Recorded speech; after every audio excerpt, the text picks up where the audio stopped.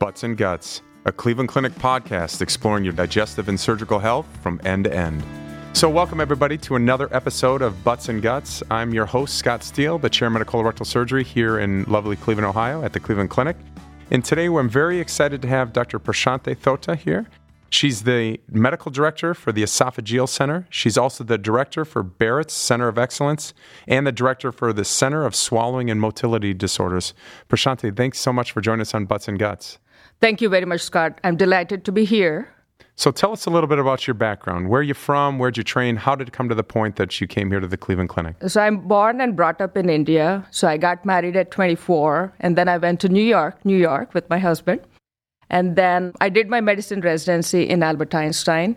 And then we moved to Cleveland for my gastroenterology fellowship. Thought we'd be here for a couple of years and move south for warmer climates. And that was in 2000. So we've been here in Cleveland Clinic since then. It's amazing how many times I hear people say they thought they were going to be here for a week or so or a year or so, and all of a sudden they're here for several years later. It's a great place to be in and to raise family and to work too. Fantastic. So today we're going to talk about something that's all over the media. GERD, or gastroesophageal reflux disease. What is GERD? Gastroesophageal reflux disease is a very common gastrointestinal disease. It afflicts about 10 to 20% of the population. There is something called as normal physiological reflux. That is, there's a short-lived episodes where the stomach contents come up into the esophagus, but they do not cause any damage. In some people, they can cause troublesome symptoms or complications like a stricture, scarring in the esophagus. They can cause Barrett's esophagus, and in some patients, they can also cause esophageal cancer. So there's a lot of people out there that may get heartburn occasionally. They take a Tums, a Rolaids, or whatever they take, but do all of those people necessarily have GERD? So there are two ways to define GERD. One is if it causes complications, or like the scarring in the esophagus, or if there are any ulcers or erosions in the esophagus or Barrett's esophagus. And in some patients, they have their symptoms which interfere with their daily activities. So if it causes those troublesome severity of the symptoms, then it is defined as GERD. So is there a timeline that people may have to have these kind of functional or type of problems in order for it to be classified as GERD, or is a time not a portion of that? There is no time limit to define GERD itself, but for screening of Barrett's esophagus, usually the GERD symptoms for more than 5 years or having the frequency more than once a week are the criteria used for screening for Barrett's esophagus. Yeah, and that's something we're going to get to a little later in the podcast. So first of all, what causes GERD? Gastroesophageal reflux disease is the reflux of the stomach contents into the esophagus. So it is a function of the lower esophageal sphincter. So if the lower esophageal sphincter is weak, or if it is open for a longer periods of time, that can increase reflux. If there is any increase in the intra-abdominal pressure, that is, if there is abdominal obesity, that can increase the reflux. In smokers, there is decreased saliva that can cause damage from the gastric acid in the esophagus. Some patients have weak esophageal muscles, which we call as esophageal motility disorders. Those patients are also more prone for gastroesophageal reflux disease. So what are some of the symptoms that really classify GERD that maybe is different from just run-of-the-mill heartburn? The typical symptoms of GERD are heartburn as well as acid regurgitation. So if the frequency is more than once a week, then you're going more towards pathologic reflux. Some patients also have reflux-associated chest pain, which almost feels like a heart attack. So those patients go through cardiac evaluations, and they're found to have evidence of GERD. Some patients also have difficulty with the swallowing or nausea, and there seems to be some weak association with sinusitis, asthma, and then certain other lung disorders such as pulmonary fibrosis. You talked a little bit before about GERD itself and some of the risk factors that may be associated with GERD, but are there other ones? You mentioned obesity as being one that maybe obesity has a higher rate of prevalence of GERD. Are there any other kind of patient characteristics that may predispose patients to GERD? Bad food habits, dietary habits, such as fatty foods, late meals, heavy meals, increased caffeine intake, smoking, they all exacerbate GERD. And certain medications, such as calcium channel blockers, antidepressants, can also worsen GERD. Are there any steps that patients can take to prevent GERD? The main thing is to maintain a healthy lifestyle, maintaining ideal weight within the normal weight range. avoiding smoking, avoiding those late night meals, avoiding heavy meals. Those are some of the things patients can do to treat their symptoms of GERD. How is GERD treated? In patients with mild symptoms, the two main things which seem to make a difference is for patients with nighttime symptoms. That is, they wake up during sleep with acid reflux or so, sleeping with their head propped up or using a wedge pillow or something called as a Medcline pillow seem to help with nighttime symptoms of GERD. And also losing weight in obese patients also seem to help with GERD symptoms. After the dietary modifications and the lifestyle modifications, the next step is going on to medications such as Zantac or Tagamet to help with mild intermittent symptoms. For patients having more severe symptoms or more frequent symptoms, the treatment of choice is using proton pump inhibitors such as Prilosec, Nexium or so. And very few patients with large hiatal hernias, they may require surgery for treatment of their acid reflux disease. Let's talk a little bit about the medications for GERD quickly. People out there, obviously, they may take Tums or Rolaids. They may also take a Maalox. And then they get into what you talked about before, the H2 blockers, and then finally the proton pump inhibitors.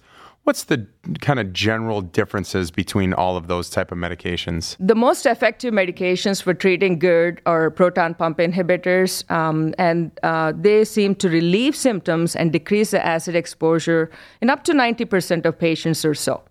Then they're also used in patients with complicated GERD, that is, if they have any ulcers in the esophagus from GERD, or if they have any strictures or scarring in the esophagus, or in patients with Barrett's esophagus. In patients with mild intermittent symptoms, medications such as ranitidine or Tagamet can be used. And what these medications do is they suppress the acid pumps in the stomach, and the effect can last up to 10 hours or so. Medications such as Maalox, Mylanta, or Tums, they're very short-lived, and the duration is probably about 4 to 6 hours or so. Okay, so I'm somebody that has some heartburn and reflux and some of the things that you were talking about earlier. I'm concerned that I have GERD, and I go into the doctor. What can a patient expect during a doctor's visit for GERD? And then what subsequent tests may they need to get depending on what's going on with them? So the doctor will ask you the severity of the GERD, your frequency of the symptoms, and also look at some risk factors. Are you a male? Your age? Older people have more complicated GERD. White men have more complicated GERD. And patients with any family history of Barrett's esophagus or esophageal cancer, if they smoke, if there is any increased body mass index, especially increased visceral obesity, these are all the risk factors for Barrett's esophagus and complicated GERD. And if you have any alarm symptoms, that include if there is any difficulty with the swallowing, if there is any painful swallowing, any unexpected weight loss, if there is any low blood counts or any blood loss.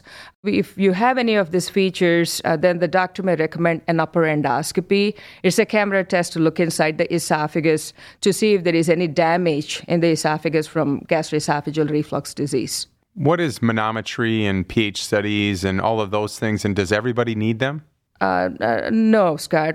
Usually the patients who need manometry or pH studies are those who does not respond to the proton pump inhibitor therapy, or if there is any contemplation for anti-reflux surgery. So what a manometry entails is a tube with sensors is passed through the nose into the stomach. And it has sensors all along its length. And from that, we can see how the esophagus is working, how your esophageal muscle is, how the lower esophageal sphincter is opening up and closing down. The test usually takes about 15 to 20 minutes. You're not sedated for this procedure. The pH study, we do it two different ways. One is we pass a very thin catheter, a thin wire through the nose, and it is hooked up to a data receiver. You have it on for a day, and then you bring it back the next day. And the second way we do for extended monitoring is called as the Bravo test, where a probe is placed inside the esophagus during an endoscopy. There are no wires coming out of the body, and then there is a receiver which senses this pH from this wireless sensor within the esophagus.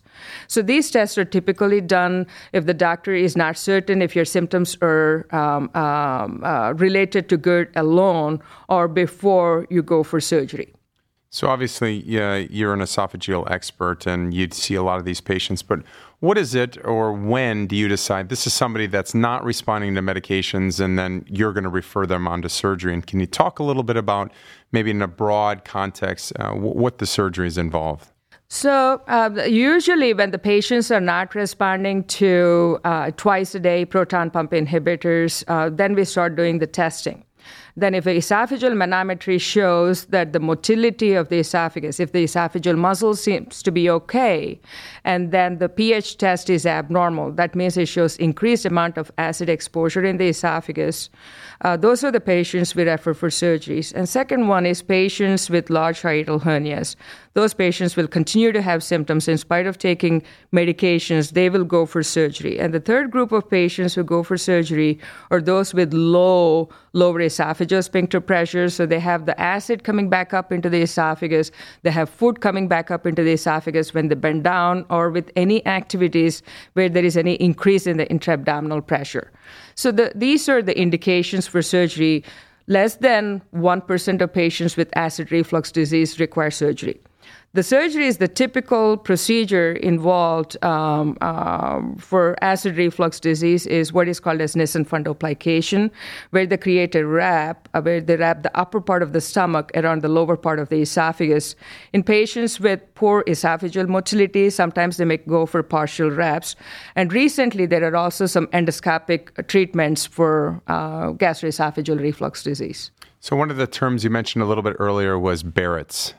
Can you talk a little bit about what Barrett's esophagus is and kind of how does that all mix in with GERD?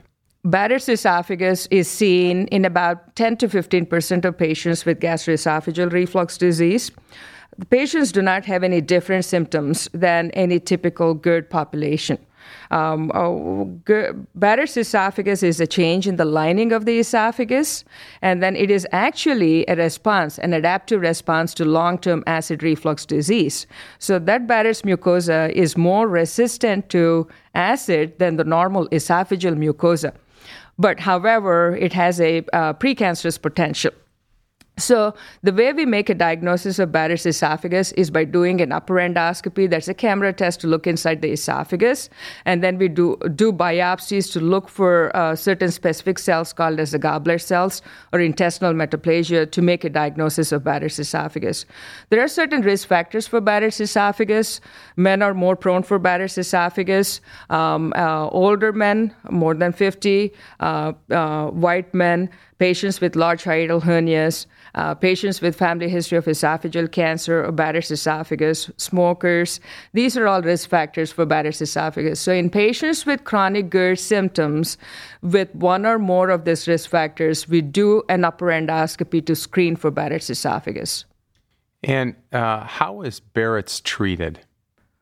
It depends on what we see on the endoscopy and the biopsies. It is the risk of cancer in Barrett's esophagus depends on what is called as dysplasia or the precancerous changes. And in patients with non-dysplastic Barrett's, that is about 95% of patients with Barrett's esophagus, they're kept under surveillance. So those patients go through endoscopy every 3 to 5 years or so. Then in patients with low-grade dysplasia, and especially if it seems to be persistent, those patients go for endoscopic eradication treatments where we burn the Barrett's tissue, and these are outpatient endoscopic procedures. In patients with high-grade dysplasia, as of 10 years ago, they were going for esophagectomy where the entire esophagus is removed and the stomach is brought up and hooked up to the upper esophagus in the neck. But recently, in the past decade, we started doing these endoscopic treatments called as endoscopic mucosal resection as well as radiofrequency ablation. These are all outpatient procedures, high success rate, more than 90% success rate, but there are multiple sessions, and once we treat them, they continue to be under surveillance. Is there any light therapy or something that I was reading about in terms of the Barrett's, in terms of ablation? Are they still doing things like that? There used to be photodynamic therapy back in the early 2000s or so, but it is associated with increased photosensitivity. Patients could not go out for up to 4 weeks after the procedure, and they used to have very high rates of scarring within the esophagus. Up to 50 to 80% used to have strictures. So photodynamic therapy is abandoned right right now. The standard treatment we are using for patients with Barrett's with dysplasia is radiofrequency ablation. So let's talk a little bit more about, are there any other complications from gastroesophageal reflux disease besides Barrett's? Can people go right to cancer, or do they have to go through that, or what is that link? It does. Patients with, whether they have a diagnosis of Barrett's made or not, only about 10% of the patients with esophageal adenocarcinoma have a prior diagnosis of Barrett's esophagus. So there was actually a study published in New England Journal of Medicine about 15 years back or so. Patients with weekly GERD symptoms have a 7 times higher risk of esophageal cancer than those without. So can patients progress to esophageal cancer without Barrett's? Possibly, yes. And so when you're dealing with somebody that has Barrett's, you mentioned that they might get screened at different intervals or surveyed at different intervals. Is that a tough thing for patients to go through? I mean, when patients hear the word, oh my God, I'm going to get scoped and you're going to put a scope down my throat, is that something that is pretty well tolerated? So this is a sedated endoscopy, so they do tolerate it, but there is always that fear of getting esophageal cancer, and then there is increase in the medical insurance costs too, associated with this diagnosis of Barrett's esophagus. So that is there, and recently we have started looking at other alternatives to endoscopic surveillance, like passing a balloon through to get cells from the lower esophagus, and then there is a cytosponge, and then unsedated endoscopy. But the main thing is the acceptance rate is not so great as compared to an endoscopy with sedation. So in the next 5 to 10 years, we may be able to screen more patients for Barrett's esophagus. And is there something that if you have a large amount of gastroesophageal reflux disease, if it's pretty severe symptoms, does that affect the esophagus's ability to kind of squeeze food down? Will patients get strictures, or does it affect their motility, or is there any link to any of those things? Yes, the presence of acid itself in the esophagus, it leads to 2 things. One is it can lead to inflammation.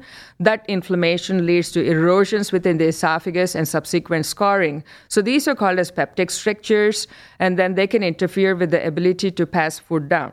The second thing is the presence of acid itself can weaken the esophageal muscle, so it interferes with the food transportation from the mouth to the mouth into the stomach. If you were to put on your Nostradamus prediction hat out there, in about 5 to 10 years, what do you think is going to be the upcoming horizons in terms of, you mentioned a few of them, but what's next for GERD or next for Barrett's? What do you see this area of medicine going? So the next thing I would see is there will be more screening methods for Barrett's esophagus, that is, screen more patients and survey less. So that is one thing where it is going to be more cost effective for identifying the patients with esophageal cancer. So that is one. So I'm hoping we are actually involved with CASE in doing a study looking at balloon. So we can do that in the office. The patient comes in, swallows a capsule with a string attached to it. Once it gets into the stomach, we inflate the balloon, collect the cells from the lower esophagus and bring it out and look for Barrett's esophagus. So that's not the only thing. The other thing is what we are looking at is biomarkers. What are those patients at risk for progressing to esophageal adenocarcinoma? So that's an active area of investigation right now. So if we can identify the biomarkers in these patients, those patients can go for ablation treatments right away and then definitely reduce the risk of getting esophageal cancer in the future greatly. So those 2 are the things. And the third thing is right now the proton pump inhibitors, there seems to be association with different side effects such as weak bones, dementia, heart disease, increased risk of C. diff infections and pneumonias, but there is no better medical alternative for proton pump inhibitors at this point of time. And eventually, there is an endoscopic treatment which seems to be showing a lot of promise, is the TIF procedure, or the transoral incisionless fundoplication. The 6-year data appears to be promising. Well, that is absolutely fantastic stuff. For those listeners of the podcast, I like to end up every one in terms of some quick hitters. So, Prashanthi, to you, what's your favorite sport or activity? My favorite sport is cricket. Cricket, fantastic. I'm from India. Yeah, well, one sport I'm still absolutely clueless in terms of I have the rules to that sport, but Similar to baseball. And then our favorite activity is cooking. that's fantastic. Favorite meal? Fish. What is the last book that you've read? Oh boy. It's Ayn Rand's Atlas Shrugged. Okay, and best thing that you like about being or living here in Cleveland? Cleveland is a very nice place. You have all the four seasons. It's a nice sized city. There's no traffic jams. It's a good place to raise kids in.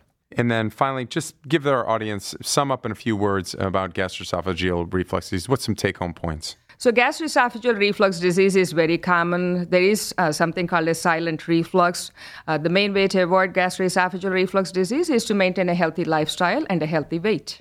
Well, we can't thank you enough. And to learn more about gastroesophageal reflux disease and Barrett's esophagus, please download our free swallowing disorders treatment guide at clevelandclinic.org/swallowing disorders. That's clevelandclinic.org/swallowing disorders. And to make an appointment with a Cleveland Clinic specialist, please call 216-444-7000. That's 216-444-7000. Thanks again for joining us on Butts and Guts. You're welcome. Thank you. That wraps things up here at Cleveland Clinic. Until next time, thanks for listening to Butts and Guts.